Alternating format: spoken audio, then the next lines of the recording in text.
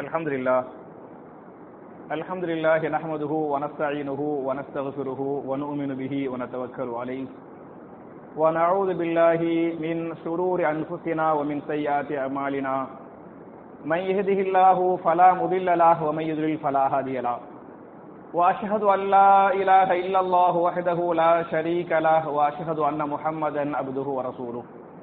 اللهم صل على محمد وعلى آل محمد كما صليت على إبراهيم وعلى آل إبراهيم إنك حميد مجيد. اللهم بارك على محمد وعلى آل محمد كما باركت على إبراهيم وعلى آل إبراهيم إنك حميد مجيد. أعوذ بالله من الشيطان الرجيم. بسم الله الرحمن الرحيم.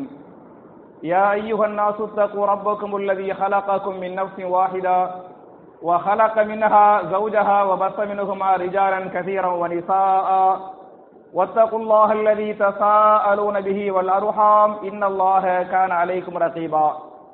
يا أيها الذين آمنوا اتقوا الله حق تقاته ولا تموتن إلا وأنتم مسلمون. يا أيها الذين آمنوا اتقوا الله وقولوا قولا سديدا يصلح لكم أعمالكم ويغفر لكم ذنوبكم ومن يطع الله ورسوله فقد فاز فوزا عظيما. قال رسول الله صلى الله عليه وسلم فإن خير الحديث كتاب الله وخير الهدي هدي محمد صلى الله عليه وسلم وشر الأمور محدثاتها كل محدثة بدعة وكل بدعة ضلالة وكل ضلالة في النار. கண்ணியத்திற்குரிய சகோதர சகோதரிகளே, ஜும்ஆ என்று சொல்லக்கூடிய மார்க்கத்தின் முக்கியமான கடமை நிறைவேற்றுவதற்காக நாம் எல்லாம் அல்லாஹ்வுடைய ஆலயத்தில் ஒன்று கூடியிருக்கிறோம். என் அருமை சகோதரர்களே, தாய்மார்களே, நம்ம போன வாரம் இஸ்லாம் சம்பந்தப்பட்ட சொத்துரிமை சட்டத்தை படிச்சோமா இல்லையா? அதுல நிறைய பேருக்கு சில கேள்விகள், சில சந்தேகங்கள். அதுல நான் என்ன சொன்னேன் அப்படின்னு சொன்னா, இந்த சொத்தை பிரிக்கிறதுக்கு முன்னால அந்த சொத்திலிருந்து இருக்கக்கூடிய அந்த முதல்ல கஃபன் தஃபனுக்கு செலவு செய்யணும். வாரிசுகள் சொத்தை பிரிக்கிறதுக்கு முன்னால எதுக்கு செலவு செய்யணும்?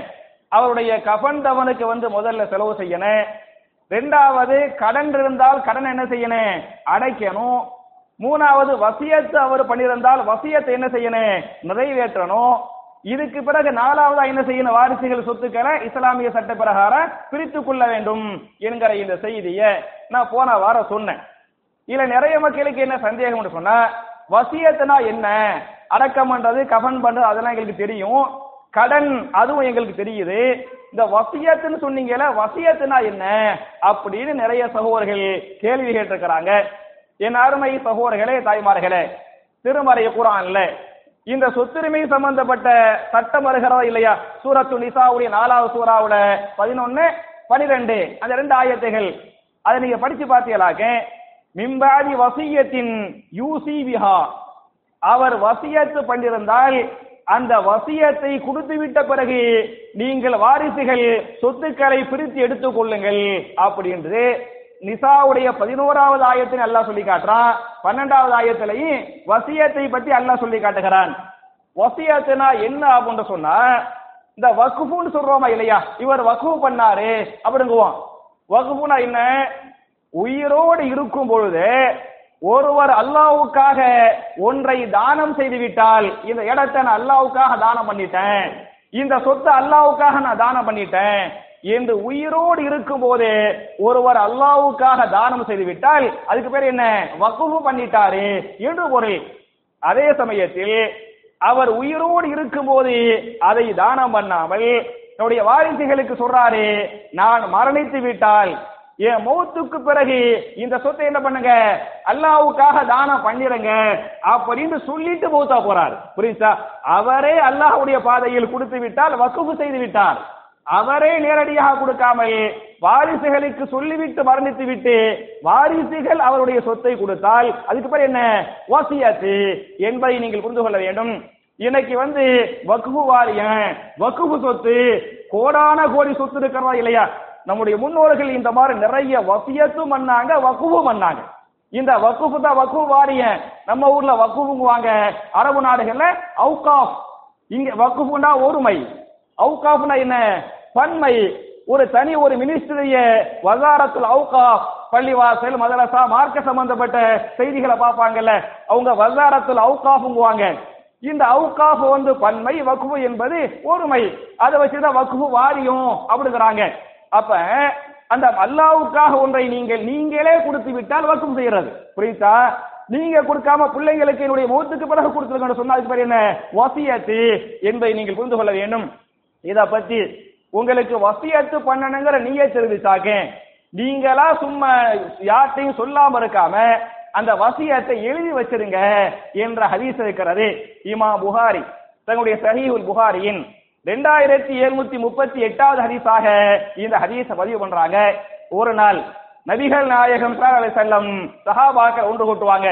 சஹாபாக்களிடத்திலே சொன்னார்கள், என் அருமை சஹாபாக்களே, யபீது லைலத்தைனி இல்லா வசியத்துஹு மக்தூபத்துன் இன்தஹு. ஒருவர் வசியத்து பண்ண விரும்பினால் அந்த வசியத்தை அவர் எழுதி வைத்துக் கொள்ளட்டும். 2 சாட்சிகளை வைத்து என்ன செய்யட்டும்? அவர் எழுதி வைத்துக் கொள்ளட்டும். அப்படி சாட்சிகளை வைத்து வசியத்தை எழுதி வைத்து விட்டால் நாளைக்கு மௌத்துக்கு பிறகு என்ன செய்ய முடியாது, யாரு மாற்றி பேச முடியாது அப்படின்னு சொன்னாங்கன்னு ஹதீஸ் இருக்குது. எப்ப ரசூலுல்லாஹி ஸல்லல்லாஹு அலைஹி வஸல்லம் இப்படி சொன்னாங்களோ, இப்படி சொன்ன உடனேயுமே அப்துல்லாஹ் பின் உமர் ரலியல்லாஹு அன்ஹு என்ன பண்ணாங்க? வசியத்தை பண்ணாங்க. அந்த வசியத்தை ஒரு பத்திர மாதிரி போட்டு என்ன பண்ணாங்க? எழுதி வச்சுக்கிட்டாங்க என்றெல்லாம் ஹதீசுகள் பேசுகின்றன. அப்ப வசியத்தை வந்து எழுதி வச்சுக்கிறணும் அப்படிங்கிறதுக்கு இந்த ஹதீசுகள் வந்து ஆதாரம் என்பது மாத்திரமல்லாமல் வசியத்தை எவ்வளவு பண்ணணும் என்று சொன்னால் எவ்வளவு பண்ணணும்? அதிகப்படியாக சொத்தில் 3இல் 1 பகுதியை பண்ணிக்கிறலாம் என்று ஹதீஸ் பேசுகிறது. இதுக்கு என்ன ஆதாரம் சொன்னா அதே ஸஹீஹுல் புகாரில 2742வது ஹதீஸாக இந்த ஹதீஸ் பேசுகிறது. மிகச்சிறந்த ஒரு முஹாஜிர் சஹாபி. இவர் மிகச்சிறந்த சஹாபி என்று ஏன் நான் சொல்கிறேன் என்று சொன்னால், ரசூலுல்லாஹி ஸல்லல்லாஹு அலைஹி வஸல்லம் 10 சஹாபாக்கள அஷரத்துல் முபஷ்ஷரா, இவர்களெல்லாம் இந்த பூமியில் நடமாடக்கூடிய சொர்க்கவாசிகள் என்று சொன்னார்களா இல்லையா? அப்படி சொல்லப்பட்ட 10 சஹாபாக்களில் இந்த ஸஅத் பின் அபீ வக்காஸ் ரலியல்லாஹு அன்ஹு ஒரு சஹாபி என்பது மாத்திரமல்ல, இந்த சஹாபி இஸ்லாத்தில் 3வது நபராக ஏற்றுக்கொண்டவர். ஆரம்பத்தில் 1வது 2வது 3வது ஆளா இஸ்லாத்துக்கு யார் வந்ததுன்னு சொன்னா யார் வந்தது? இந்த ஸஅத் பின் அபீ வக்காஸ் ரலியல்லாஹு அன்ஹு இஸ்லாத்தை ஏற்றுக்கொண்ட சஹாபி என்பதை நீங்கள் புரிந்து கொள்ள வேண்டும்.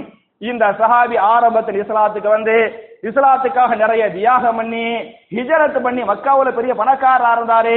எல்லா சொத்து பத்துகளையும் அல்லாஹ்வுக்காக தியாகம் செய்துவிட்டு ஹிஜ்ரத் பண்ணி மதீனாவுக்கு போயிட்டாங்க. மதீனாவுல போய் வியாபாரம் பண்றாங்க. அல்லாஹ் இன்னும் பரக்கத்தை என்ன பண்றான்? மதீனாவுல கொடுக்கறான். இந்த மாதிரி மதீனாவில் வியாபாரம் பண்ணி பரக்கத்தா சொத்து பத்துகள் எல்லாம் சேர்த்துட்டு ஹிஜ்ரி 10ல ரசூலுல்லாஹி ஸல்லல்லாஹு அலைஹி வஸல்லம் ஹஜ் பண்ணாங்கல்ல, அவங்க ஹிஜ்ரி 11ல மௌத்தா போனாங்க. அப்படிதானே? ரசூலுல்லாஹ் மௌத்தா போன எந்த வருஷம்? ஹிஜ்ரி 11ல மௌத்தா போறாங்க. ஹிஜ்ரி 10 துல்ஹஜ் மாசத்துல ஹஜ் பண்ணாங்க. இந்த ஹஜ்ஜில் லட்சத்திற்கு மேற்பட்ட சஹாபாக்கள் வந்தாங்கல்ல, அதில் இந்த மூத்த சஹாபி ஸஅத் பின் அபீ வக்காஸ் என்ற சஹாபி ஹஜ்ஜுக்கு வர்றாங்க. ஹஜ்ஜை முடித்து மதீனாவுக்கு திரும்புறதுக்கு முன்னால இவர் கடுமையான காய்ச்சல். எந்த அளவு காய்ச்சல் என்று சொன்னால் மூத்தா போயிடுவாரு என்கிற அளவுக்கு இவருக்கு உடல் நலம் குன்றி போய்விட்டது.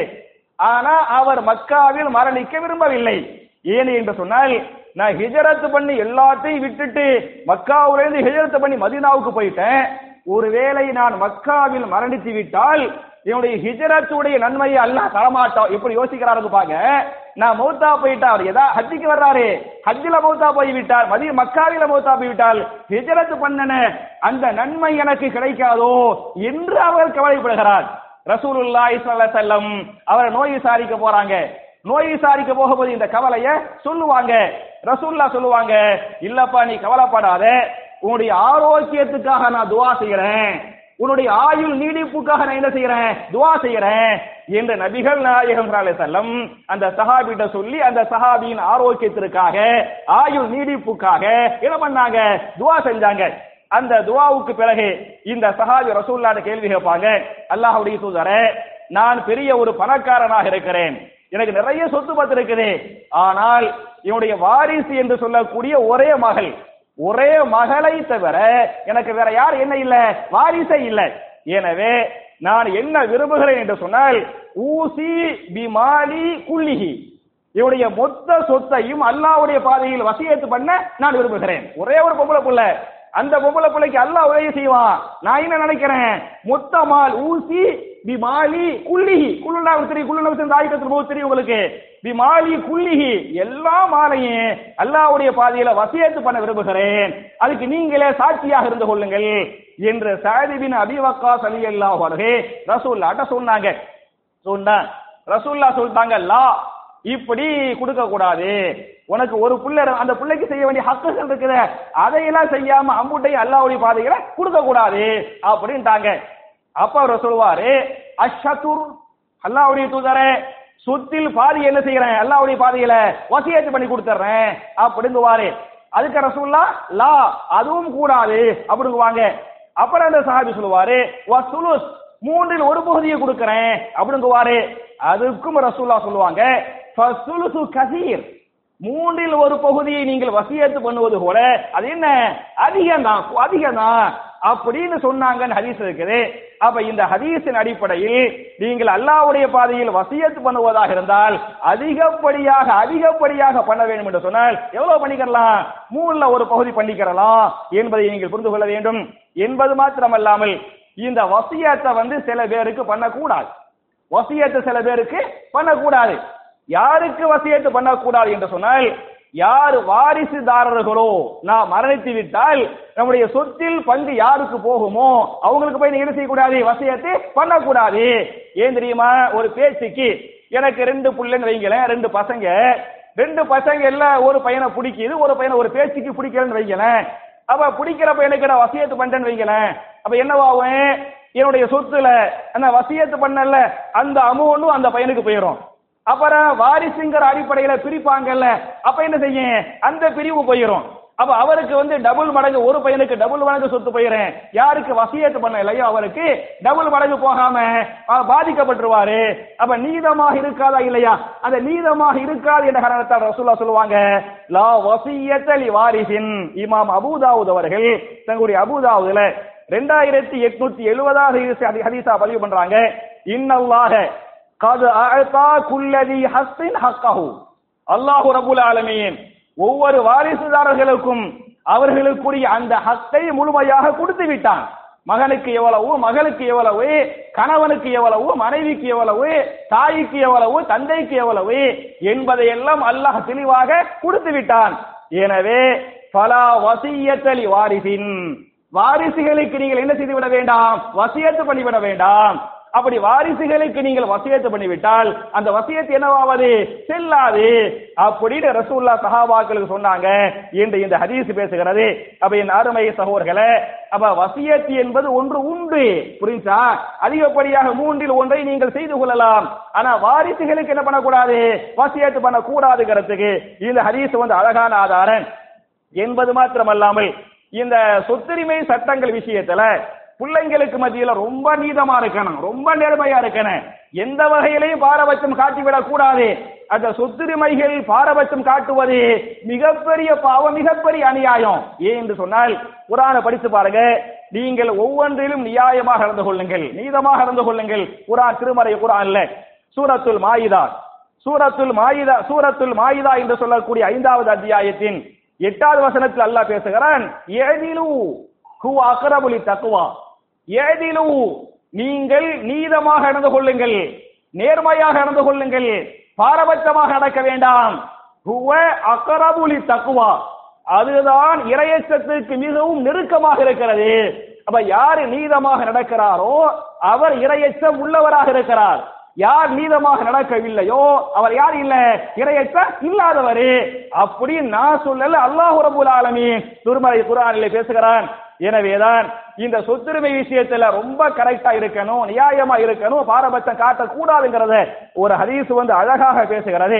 இமாம் புகாரி தங்களுடைய சஹீஹுல் புகாரியின் 2587வது ஹதீஸாக இந்த ஹதீஸை பதிவு பண்றாங்க. சம்பந்தப்பட்டு அறிவிக்கின்ற சஹாபி நுஅமான் பின் பஷீர் ரலியல்லாஹு அன்ஹு. இந்த நுஅமான் பின் பஷீர்ங்கிற சஹாபி சொல்றாங்க, எங்க வாப்பா எனக்கு மட்டும் தனியா ஒரு சொத்தை கொடுத்தாங்க. சரியா, அந்த சஹாபியுடைய பேர் நுஅமான், வாப்பா பேர் என்ன, பஷீர் ரலியல்லாஹு அன்ஹு. 2 பேரும் சஹாபாக்கள். அப்ப இந்த பஷீர் ரலியல்லாஹு அன்ஹு மகன் நுஅமான ரசூலுல்லாஹ்ட்ட கூட்டிட்டு போய் என்ன பண்ண போறாரு, இந்த சொத்து என் மகனுக்கு இந்த நுஅமானுக்குரிய சொத்து, நீங்க சாட்சியா இருங்க அப்படின்னு அவர் சொல்ல போறாரு. அப்படி சொல்ல விரும்புகிற போது இந்த பஷீருடைய மனைவி இருப்பாங்கல்ல, பஷீர் ரலியல்லாஹுடைய மனைவி நுஅமானுடைய தாயார் இருக்கிறாங்கல்ல, அவங்க என்ன சொன்னாங்கன்னு சொன்னா, இல்ல எனக்கு மத்த பிள்ளைங்க எல்லாம் இருக்கும்போது அவங்களுக்கு அந்த பிள்ளைங்களுக்கு இந்த சொத்தை கொடுக்காம இந்த நுஅமானுக்கு மட்டும் கொடுக்கிறது எனக்கு தப்பாக படுகிறது. ரசூலுல்லாஹ் இதை ஏத்துக்கிட்டாதான் நான் ஏத்துக்கிறேன் அப்படி என்று அந்த பஷீருடைய மனைவி அமுரா பின்த் ரவாஹா ரலியல்லாஹு அன்ஹா இத மறுக்கிறாங்க. ரசூலுல்லாஹ்ட்ட போய் ஃபத்வா கேட்டுவாங்க அப்படிங்கறாங்க. இந்த பஷீர் ரலியல்லாஹு அன்ஹு ரசூலுல்லாஹ்ட்ட போய், யா ரசூலல்லாஹ், நான் இந்த நுஅமான்ங்கிற ஒரு மகனுக்கு என்ன செய்ய போறேன், இந்த சொத்தை கொடுக்க போறேன், நீங்க என்ன பண்ணுங்க, சாட்சியாக இருந்து கொள்ளுங்கள் அப்படின்னு இந்த சஹாபி ரசூலுல்லாஹ்ட்ட சொன்னா ரசூலுல்லாஹ் கேட்பாங்க, உனக்கு இந்த நுஅமான் மாதிரி வேற பிள்ளைங்க எல்லாம் இருக்கிறாங்களா, இந்த ஒரே ஒரு மகன் மட்டும்தானா, வேற பிள்ளைங்களும் உனக்கு இருக்கிறாங்களா அப்படின்னு கேட்டாங்க. வேற பிள்ளைங்களும் இருக்கிறாங்க என்று அவர் பதில் சொன்னார். ரசூலுல்லாஹ் கேட்டாங்க, மத்த எல்லா பிள்ளைங்களுக்கும் இதே மாதிரி கொடுத்தாயா, எல்லா பிள்ளைங்களுக்கும் இந்த நுஅமானுக்கு கொடுக்க போகிறாயா இல்லையா, இதே மாதிரி எல்லா பிள்ளைகளுக்கும் அஅதைத சாயிர வலதக்க மிஸ்லஹாதா, ரசூலுல்லாஹ்வுடைய வார்த்தை, அஅதைத சாயிர வலதக்க மிஸ்லஹாதா, உடைய எல்லா பிள்ளைகளுக்கும் இதே போன்று கொடுத்து விட்டாயா அப்படின்னு ரசூலுல்லாஹ் கேட்கிறாங்க. அந்த சஹாபி இல்லை என்று பதில் சொன்னார். அப்படின்னு சொன்ன உடனே அவருக்கு ரசூலுல்லாஹ் சொல்லுவாங்க, ஃபத்தகுல்லாஹ், நீ அல்லாஹ்வை பயந்து கொள், எதிலு பைன அவுலாதிக்கும், உடைய பிள்ளைகளுக்கு மத்தியில் நீ நீதமாக இருந்து கொள், இப்படி பாரபட்சமாக நடப்பது மார்க்கத்தில கூடாது, இரையச்சமில்லாத செயலாக இருக்கிறது என்று நபிகள் நாயகம் ஸல்லல்லாஹு அலைஹி வஸல்லம் அந்த பஷீர்ங்கிற சஹாபிட்ட சொன்ன உடனே அந்த பஷீர்ங்கிற சஹாபி நேரா வீட்டுக்கு போனாரு. வீட்டுக்கு போய் மகன்கிட்ட சொல்லுவாரு, ஃபரத அதியதஹு, அவர் எதை கொடுத்தாரோ கொடுப்பேன் என்று சொன்னாரோ அதை என்ன பண்ணிட்டாரு, வாபஸ் வாங்கிட்டு, மார்க்கத்தில் கூடான்னு சொல்லிவிட்டு வாபஸ் வாங்கிட்டாரு, திருப்பி வாங்கிக்கிட்டாரு என்ற இந்த ஹதீஸை இமாம் புகாரி பதிவு பண்றாங்களே. அப்ப என் அருமை சகோதரர்களே, இவர் வேண்டியவன் வேண்டாதவர், என் பேச்சை கேட்கக்கூடிய புள்ள பேச்சை கேட்காத புள்ள, அதெல்லாம் உங்களுக்கு கிடையாது. நம்ம வேலை என்ன, நீதமாக நடப்பது நம்முடைய வேலைங்கிறதுக்கு இந்த ஹதீஸ் அழகான ஆதாரம். இன்னும் சொல்ல போனா, ஒரு சகோதரர் இந்த சொத்துரிமை விஷயமா ஒரு கேள்வி கேட்கிறாரு. அவருக்கு 7 பிள்ளையா, 7 பிள்ளைகள் என்ன பண்ணாரா அப்படின்னு சொன்னா, அவர் இஷ்டத்துக்கு 4 பிள்ளைங்களுக்கு அதிகமான சொத்து, 3 பிள்ளைங்களுக்கு கம்மியான சொத்து கொடுத்துக்கிறாரு. இந்த கம்மியான சொத்து 3 பிள்ளைங்க வாங்கினாங்கல்ல, அதுல ஒருத்தர் எனக்கு கால் பண்றாரு. கால் பண்ணி சொத்துரிமை சம்பந்தமா நீங்க பேசுனீங்கல்ல, எங்க வாப்பாவுக்கு 7 பிள்ளை, 4 பிள்ளைக்கு ஒரு விதமா கொடுத்தாரு, 3 பிள்ளை எங்களை பாரபட்சம் காட்டிட்டாரு அப்படிங்கிறாங்க. கேட்டா அவர் என்ன சொல்றாரு அப்படின்னு சொன்னா, ஏன் சொத்து, நான் உழைச்சேன், என் உழைப்பு, என் சம்பாத்தியம், என் இஷ்டத்தை கொடுப்பேன் என்று எங்க வாப்பா சொல்றாரு, இப்படி எல்லாம் சொல்லலாமா அப்படி கேட்கிறாரு. என் அருமை சகோதரர்களே, தாய்மார்களே, என் உழைப்பு என் சொத்து என்று பேசுகிறோம் இல்லையா, அதே மார்க்கத்தில் மிகப்பெரிய பாவம். நம்முடைய சொத்து பத்திகள் அல்லாஹ் நமக்கு தந்திருக்கக்கூடிய அமானிதங்கள். அல்லாஹ் நம்ம நினைக்கிறோம் அமானிதம், நான் ஒரு 1000 ரூபாய் தந்தா அமானிதங்கிறோம், அது மட்டும் அமானிதம் இல்ல, சொத்து வச்சுக்கிறோமா இல்லையா, இந்த சொத்து யார் நமக்கு கொடுத்த அமானிதம், அல்லாஹ் கொடுத்த அமானிதம். இது அல்லாஹ் கொடுத்த அமானிதம் என்று நானாக சொல்லவில்லை. நீங்கள் குர்ஆனை படித்து பாருங்கள். சூரத்துல் பக்கராவுடைய 1வது ஆயத்து, 2வது ஆயத்து, 3வது ஆயத்து உங்க எல்லாருக்குமே தெரிஞ்ச ஆயத்தா தான் இருக்கு. அலிஃப் லாம் மீம் ஸாலிகல் கிதாபு லா ரைப ஃபீஹி ஹுதல் லில் முத்தகீன் அல்லதீன யுமினூன பில் கைபி வ யுகீமூன ஸலாத வ மிம்மா ரஸக்னாஹும் யுன்ஃபிகூன்.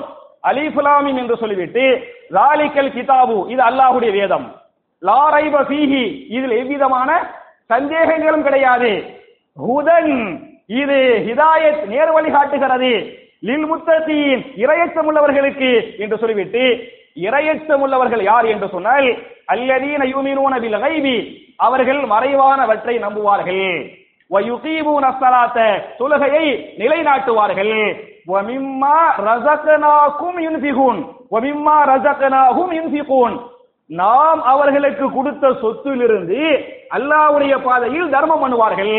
அவ சொத்தை பற்றி சொல்லும் போது ரஸக்னாங்கறோம், ரஸக்ன ரிஸ்க் கொடுத்தான், ரஸக் கர்த்த என்ன, ரிஸ்க் கொடுத்தான், ரஸக்னா நான் உங்களுக்கு கொடுத்த சொத்து, இவங்க சொத்து நீங்க சம்பாதித்து நீங்க உழைச்ச சொத்துல ரெண்டாவது மூணாவது. ஏன் தெரியுமா? உங்களை விட படித்தவர், உங்களை விட திறமசாலி, உங்களை விட உழைக்கக்கூடியவர் உங்களை விட கம்மி உங்களுக்கு வேலைக்கு இருப்பார். உங்கள்கிட்ட பெரிய படிப்பு இல்லாம இருக்கேன், திறமை இல்லாம இருக்கேன், உழைப்பு இல்லாம இருக்கேன், நீங்க மேல இருப்பீங்க, அவர் உங்களுக்கு கீழே இருப்பாரு. இந்த படிப்பு, திறமை, உழைப்பு என்பதெல்லாம் ரெண்டாவது மூணாவதாக இருக்குமே தவிர முதல்ல என்ன? அல்லாஹ்வுடைய நாட்டு, அல்லாஹ்வுடைய விருப்பம், அல்லாஹ் தேர்வு செய்வான். இவரை தேர்வு செஞ்சு இவருக்கு இவ்வளவு சொத்து கொடுக்கணும், அவரை தேர்வு செஞ்சு அவருக்கு அவ்வளவு சொத்து கொடுக்கணும் என்று இது அல்லாஹ்வுடைய தேர்வுங்க சொத்து என்பது. அப்ப சொத்து என்பது அல்லாஹ் நமக்கு ரஸக்னா ரஸக்னா என்று அல்லாஹ் சொல்கிறான் என்று சொன்னால் நான் உங்களுக்கு கொடுத்த அவாடிதம். அததான் உங்க ஜும்மாவுல ஓதக்கூடிய ஆயத்திலேயே வன்ஃபிகு மிம்மா ரஸக்னாகும் மின் கபுலி அன் யதி அஹதகுமுல் மௌத் ஓதுகிறோமா இல்லையா? வன்ஃபிகு நீங்கள் தர்மம் பண்ணுங்கள், மின்மா ரஸக்னாகும் நாம் உங்களுக்கு கொடுத்த சொத்திலிருந்து. நீங்க சம்பாதிச்சு அதெல்லாம் இல்லைங்க, நீங்க சம்பாதிச்சு ஓகே தான், ஆனா அதுக்குரிய அந்த பரக்கத்து, அந்த ரிஸ்க் அதெல்லாம் நான் தான் கொடுத்தேன். நான் கொடுத்த ரிஸ்கில் இருந்து நீங்க என்ன செய்யுங்க? தர்மம் பண்ணுங்கள் என்று அல்லாஹ் பேசுகிறானே. அப்ப சொத்து என்பது அல்லாஹ்வுடைய அமானிதம். அந்த அமானிதத்தை நேர்மையாக கொடுக்க வேண்டுமே தவிர, நேர்மையாக பாதுகாக்க வேண்டுமே தவிர, பிடிச்ச பிள்ளைக்கு ஜாஸ்தியா பிடிக்காத பிள்ளைக்கு கம்மியாக கொடுக்கிறோமா இல்லையா? இது மிகப்பெரிய ஒரு பாவம், அநியாய, அக்கிரம, ஒரு அமானித மோசடி என்பதை நீங்கள் புரிந்து கொள்ள வேண்டும். ஏன் என்று சொன்னால் நீங்க அமானிதங்களை பாதுகாருங்கள் என்று குர்ஆன் பேசுகிறது. திருமறை குர்ஆன்ல சூரத்து நிசா 4வது சூராவுல 58வது ஆயத்து குர்ஆனை நீங்கள் படித்து பார்த்துக் கொள்ளலாம். 4இல் 58வது வசனத்தில் அல்லாஹ் பேசுகிறான், இன்னல்லாஹ யஅமுருக்கும் அன் துஅத்துல் அமானாத்தி இலா அஹ்லிஹா. அல்லாஹ் உங்களுக்கு கட்டளையிடுகிறான். என்ன கட்டளை?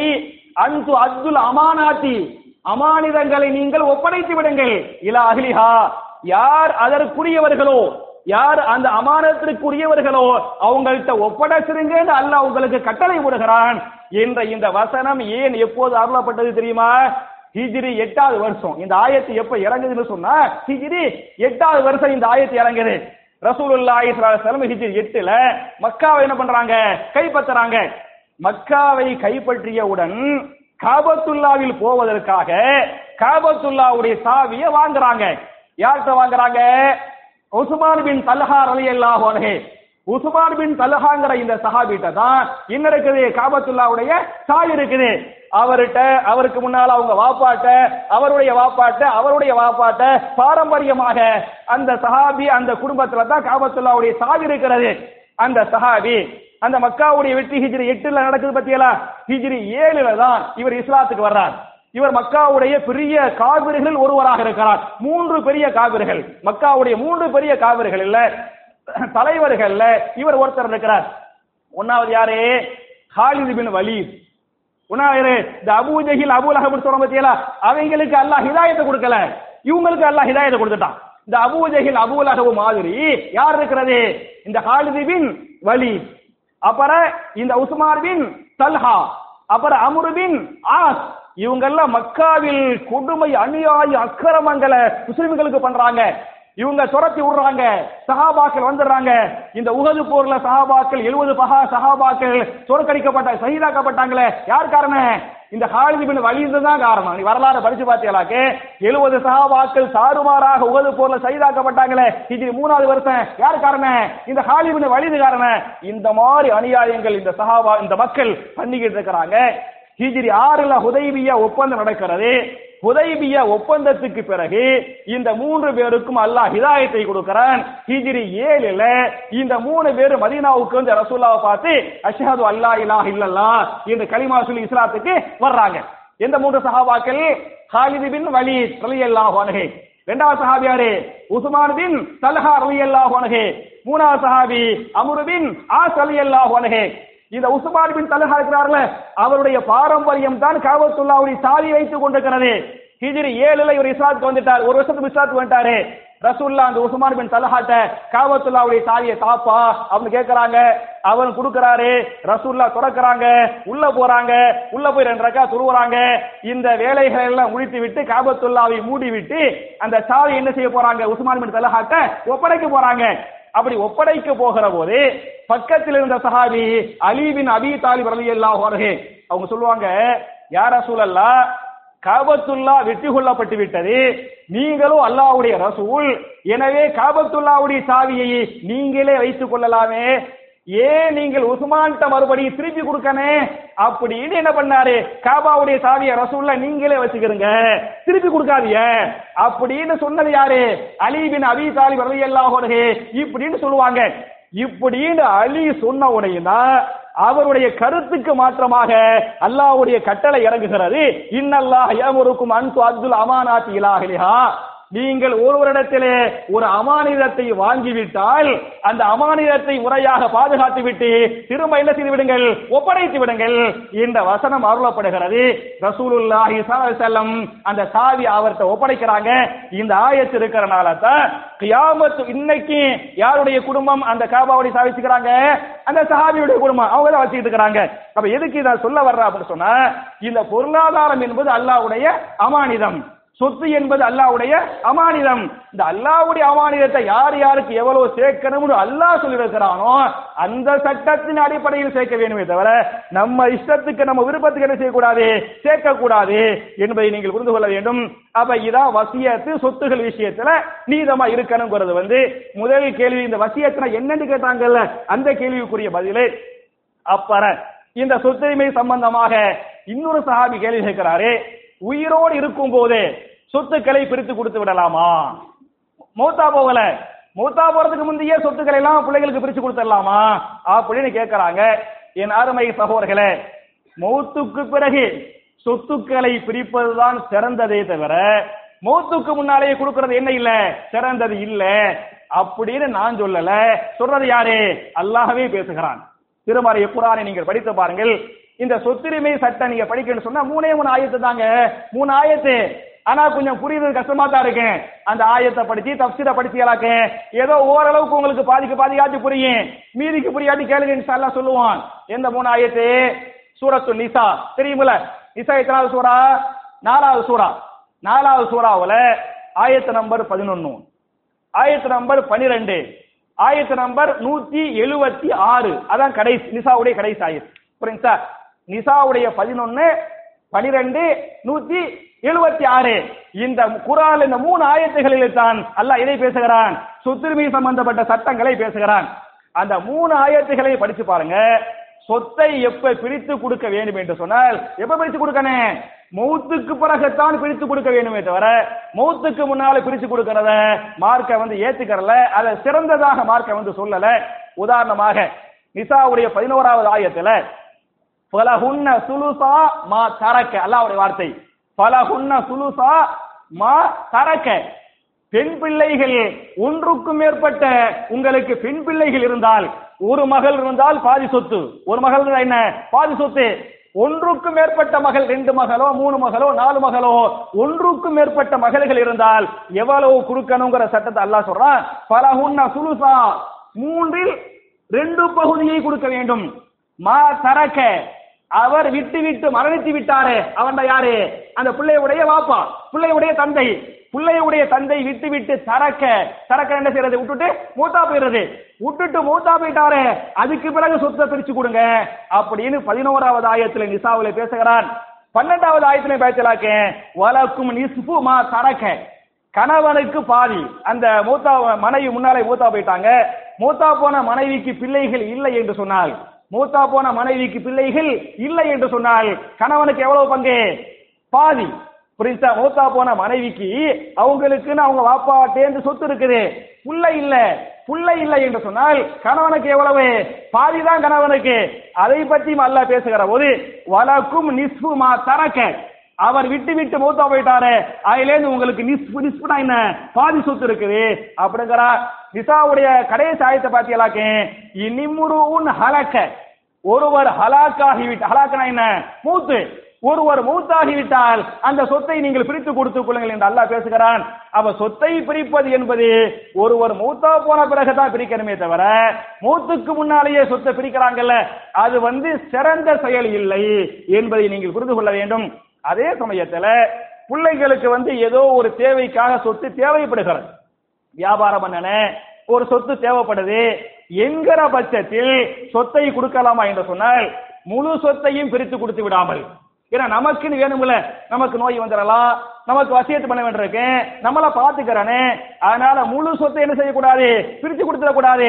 பிள்ளைகளுக்கு ஒரு வியாபார தேவை, மற்ற பொருளாதார தேவை என்று சொன்னால் சொத்தில் ஏதேனும் ஒரு பகுதி, மூன்றில் ஒரு பகுதியோ அல்லது பாதியவோ என்ன செஞ்சுக்கலாம், நீங்க மூத்தா போறதுக்கு முன்னால பிள்ளைகளுக்கு வந்து கொடுத்துக்கலாம் அப்படின்னு ஹதீஸ் பேசுகிறது. அதே சமயத்தில் நீங்கள் அப்படி பிரித்து கொடுக்கும் போது அந்த சொத்தை மூத்தா போறதுக்கு முன்னால முழு சொத்தை கொடுக்க கூடாது, மூணுல ஒரு பகுதி அது பாதி அந்த மாதிரி தான் கொடுத்துக்கிறேன், நமக்குன்னு வச்சுக்கிறேன், நமக்குன்னு கடைசி வர மூத்து வர நமக்கு தேவைக்கு வச்சுக்கிறேன்னு, தேவை போக மிச்சம் இதெல்லாம் தேவைப்படாது, அந்த மாதிரி சொத்தை என்ன செஞ்சுக்கலாம், நீங்க கொடுத்துக்கலாம். அந்த சொத்தை நீங்கள் எப்படி கொடுக்க வேண்டும் என்று சொன்னால், நம்ம சொத்துல வந்து மகனுக்கு 2 பங்கு, மகளுக்கு என்ன 1 பங்கு, அப்படித்தானே? 3 லட்சம் ரூபாய் இருக்குது, ஒரு மகன் ஒரு மகள் அப்படின்னு இருக்கிறாங்கன்னு சொன்னா எவ்வளவு, வேற யாருமே இல்லை என்று சொன்னால் என்ன செய்வோம், 2 லட்சம் ரூபாய் மகனுக்கு, 1 லட்சம் ரூபாய் மகளுக்கு. இது குர்ஆனில் சூரத்து நிசாவுடைய 11வது ஆயத்தில் யூசிக்குமுல்லாஹு ஃபி அவுலாதிக்கும் லிzzakari மிஸ்லு ஹல்லில் உன்சையைனி, உங்களுடைய பிள்ளைகளுக்கு எப்படி சொத்தை கொடுக்க வேண்டும் என்று அல்லாஹ் உங்களுக்கு வசியத்து பண்ணுகிறான். லிzzakari மிஸ்லு ஹல்லில் உன்சையைனி, 2 மகள்களுக்கு கொடுக்கக்கூடிய சொத்தை, 2 பெண் பிள்ளைகளுக்கு கொடுக்கக்கூடிய சொத்தை ஒரு மகனுக்கு நீங்கள் கொடுத்து விடுங்கள் என்று அல்லாஹ் பேசுகிறானே. இது மூத்தா போன பிறகு பிரிக்கிறாங்கல்ல, அதுக்குதான் இது சட்டம். சரியா? மௌத்துக்கு முன்னால ஏதோ ஒரு தேவைக்காக பிள்ளைங்களுக்கு சொத்தில் ஒரு பகுதியை பிரிச்சு கொடுப்பாங்கல்ல, சொத்தில் ஒரு பகுதியை பிரித்து கொடுக்கும் போது ஆம்புலைக்கு 2 பொம்புலைக்கு 1 பண்ற பத்தியெல்லாம் அப்படி பண்ணக்கூடாது. புரியுதா? உயிரோடு இருக்கும் போதே சொத்தின் ஒரு பகுதியை கொடுத்தால் மகனுக்கு என்னவோ அதான் என்ன மகளுக்கும் அந்த சமமா தான் கொடுக்கணுமே தவிர, ஆணுக்கு 2 பெண்ணுக்கு 1ங்கிற சட்டம் மௌத்துக்கு பிறகுதான் வருமே தவிர ஹயாத்தில் கொடுத்தால் இந்த சட்டம் வராது என்பதை நீங்கள் புரிந்து கொள்ளுங்கள். ஹயாத்தில் கொடுத்தால் எந்த சட்டம் வரும் சொன்னா எந்த சட்டம் வரும்? நான் ஏற்கனவே சொன்ன அந்த புகாரியுடைய 2587வது ஹதீஸ், அந்த நுஅமான் பின் பஷீர் ரலியல்லாஹு அன்ஹு அந்த ஒரு மகனுக்கு மட்டும் கொடுத்தாருல, ரசூலுல்லாஹ் எல்லாத்துக்கும் கொடுத்தியான்னு கேட்டாங்கல்ல, எல்லாத்துக்கும் சமமா குடுன்னு சொன்னாங்கல்ல. அப்ப எல்லாத்துக்கும் சமமா குடு என்று சொன்னால் அது மகனாக இருந்தாலும் சரி மகளாக இருந்தாலும் சரி அது ஹிபாங்கிற சட்டத்துக்குள்ள, அது எந்த சட்டத்துக்குள்ள வரும்? இந்த ஹிபா அன்பளிப்புங்கிற சட்டத்துக்குள்ள வருமே தவிர வாரிசுரிமைங்கிற சட்டத்துக்குள்ள அது வராது என்பதை நீங்கள் புரிந்து கொள்ளுங்கள். அப்ப என் அருமை சகோதரர்களே, சொத்துரிமை என்பது மிக முக்கியமான ஒன்று. இது ஏன் சொத்து, ஏன் உழைப்பு, நான் சம்பாதித்தேன், ஏன் காசு, இதெல்லாம் திமுருடைய பேச்சு, இது ஆணவத்துடைய பேச்சு.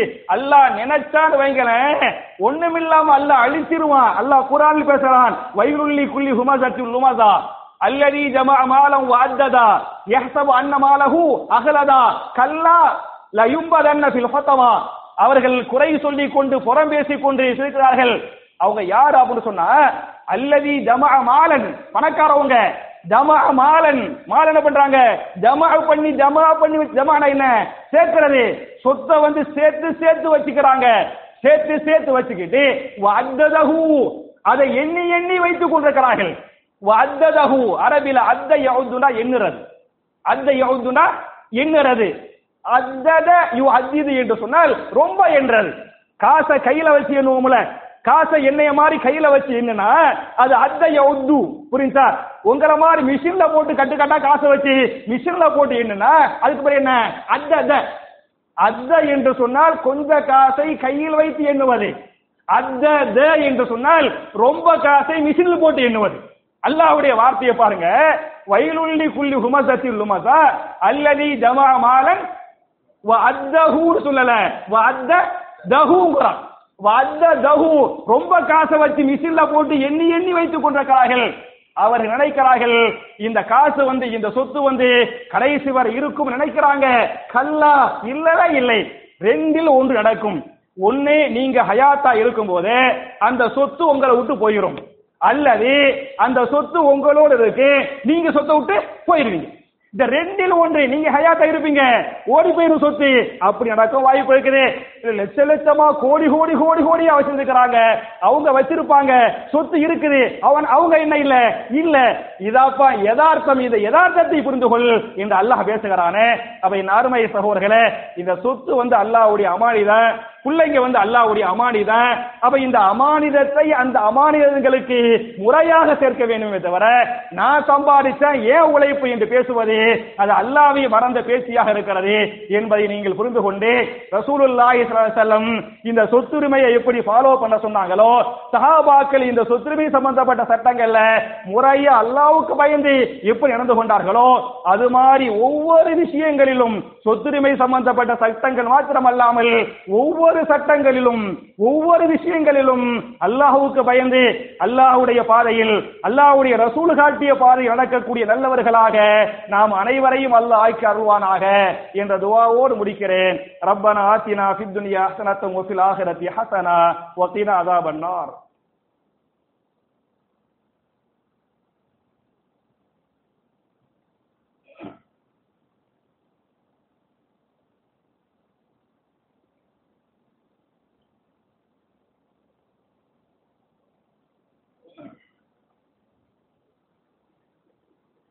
إن الحمد لله اللهم صل على محمد وعلى آل محمد كما صليت على إبراهيم وعلى آل إبراهيم إنك حميد مجيد اللهم بارك على محمد وعلى آل محمد كما باركت على إبراهيم وعلى آل إبراهيم إنك حميد مجيد. அன்பிற்குரிய சகோதர சகோதரிகளே, என்னுடைய இரண்டாவது குத்துபாவில் வழக்கமாக துஆக்களை பற்றி பார்த்துக் கொண்டிருக்கிறோம். இந்த வாரத்துக்குரிய துஆ என்ன என்று சொன்னால், யாரெல்லாம் முஸ்லிம்கள் இஸ்லாத்திற்கு எதிரிகளோ அவருடைய அநியாயங்கள் அக்கிரமங்களை விட்டும் அல்லாஹ் நம்மை பாதுகாக்க வேண்டும் என்று சொன்னால் நாம் கேட்க வேண்டிய துஆ என்ன என்பதை இமாம் முஸ்லிம் தங்களுடைய சஹீஹ் முஸ்லிம்ல 3005வது ஹதீஸாக இந்த ஹதீஸ பதிவு பண்றாங்க. சின்னஞ்சிறிய ஒரு துஆ தான். உங்களுடைய துஆக்களில் இந்த துஆவை நீங்கள் சேர்த்துக் கொள்ளுங்கள். என்ன துஆ என்று சொன்னால், அல்லாஹ்வால் அங்கீகரிக்கப்பட்ட துஆ இது. அல்லாஹும் மக்ஃபினீஹிம் பிமா ஷிஇத. இவ்வளவுதான் துஆ. அல்லாஹும் மக்ஃபினீஹிம் பிமா ஷிஇத என்பதுதான் இந்த துஆ. இந்த அல்லாஹும் மக்ஃபினீஹிம் பிமா ஷிஇத இந்த துஆவுக்கு பொருள் வார்த்தை சின்னது. இதுக்குரிய பொருள் என்ன என்று சொன்னால், அல்லாஹ்வே யாரெல்லாம் இஸ்லாத்துக்கும் முஸ்லிம்களுக்கும் எதிரிகளோ அவருடைய தீங்கை விட்டும் நீ என்னை பாதுகாக்க நீனே போதுமானவன். பிமா ஷிஇத நீ என்னை எப்படி பாதுகாக்க விரும்புகிறாயோ அப்படி பாதுகாத்து அருள்வாயாக என்ற அற்புதமான துஆ. என் அருமை சகோதரர்களே, அல்லாஹு மக்ஃபினீஹிம் பிமா ஷிஇத என்ற துஆ உள்பட ரசூலுல்லாஹி ஸல்லல்லாஹு அலைஹி வஸல்லம் என்னென்ன துஆவை கேட்டாங்களோ கேட்க சொன்னாங்களோ அதை எப்படி சஹாபாக்கள் அந்த துஆக்களை சமிஅனா வ அதானா என்று அந்த துஆக்களை மனப்பாடம் பண்ணாங்களோ ஓதுனாங்களோ பிற மக்களுக்கு எடுத்து சொன்னாங்களோ பிரச்சாரம் பண்ணாங்களோ அதுபோல நன்மக்களாக நாம் அனைவரையும் அல்லாஹ் ஆக்கி நம்முடைய பாவங்களை மன்னித்து நம்முடைய இபாதத்துகளை எல்லாம் அல்லாஹ் அங்கீகரித்து அல்லாஹ்வால் பாதுகாக்கப்பட்ட சமுதாயமாக அல்லாஹ்வுடைய இஸ்ஸத்தை பெற்ற சமுதாயமாக ஒட்டுமொத்த இஸ்லாமிய உம்மத்தையும் அல்லாஹ் ஆக்கி நாளை மறுமையில் மிக உயர்ந்த சொர்க்கமாகிய ஜன்னத்துல் ஃபிர்தௌஸிலே நபிமார்கள் சித்தீகீன்கள் சுஹதாக்கள் சாலிஹீன்களோடு இதுபோன்று குடும்பம் குடும்பமாக நாம் அனைவரையும் அல்லாஹ் ஒன்று சேர்த்து வைப்பானாக என்ற துஆவோடு முடிக்கிறேன். அல்லாஹும்ம அஇஸ்ஸல் இஸ்லாம வல் முஸ்லிமீன் وأذل الشرك والمشركين ربنا آتنا في الدنيا حسنة وفي الآخرة حسنة وقنا عذاب النار وآخر دعوانا أن الحمد لله رب العالمين.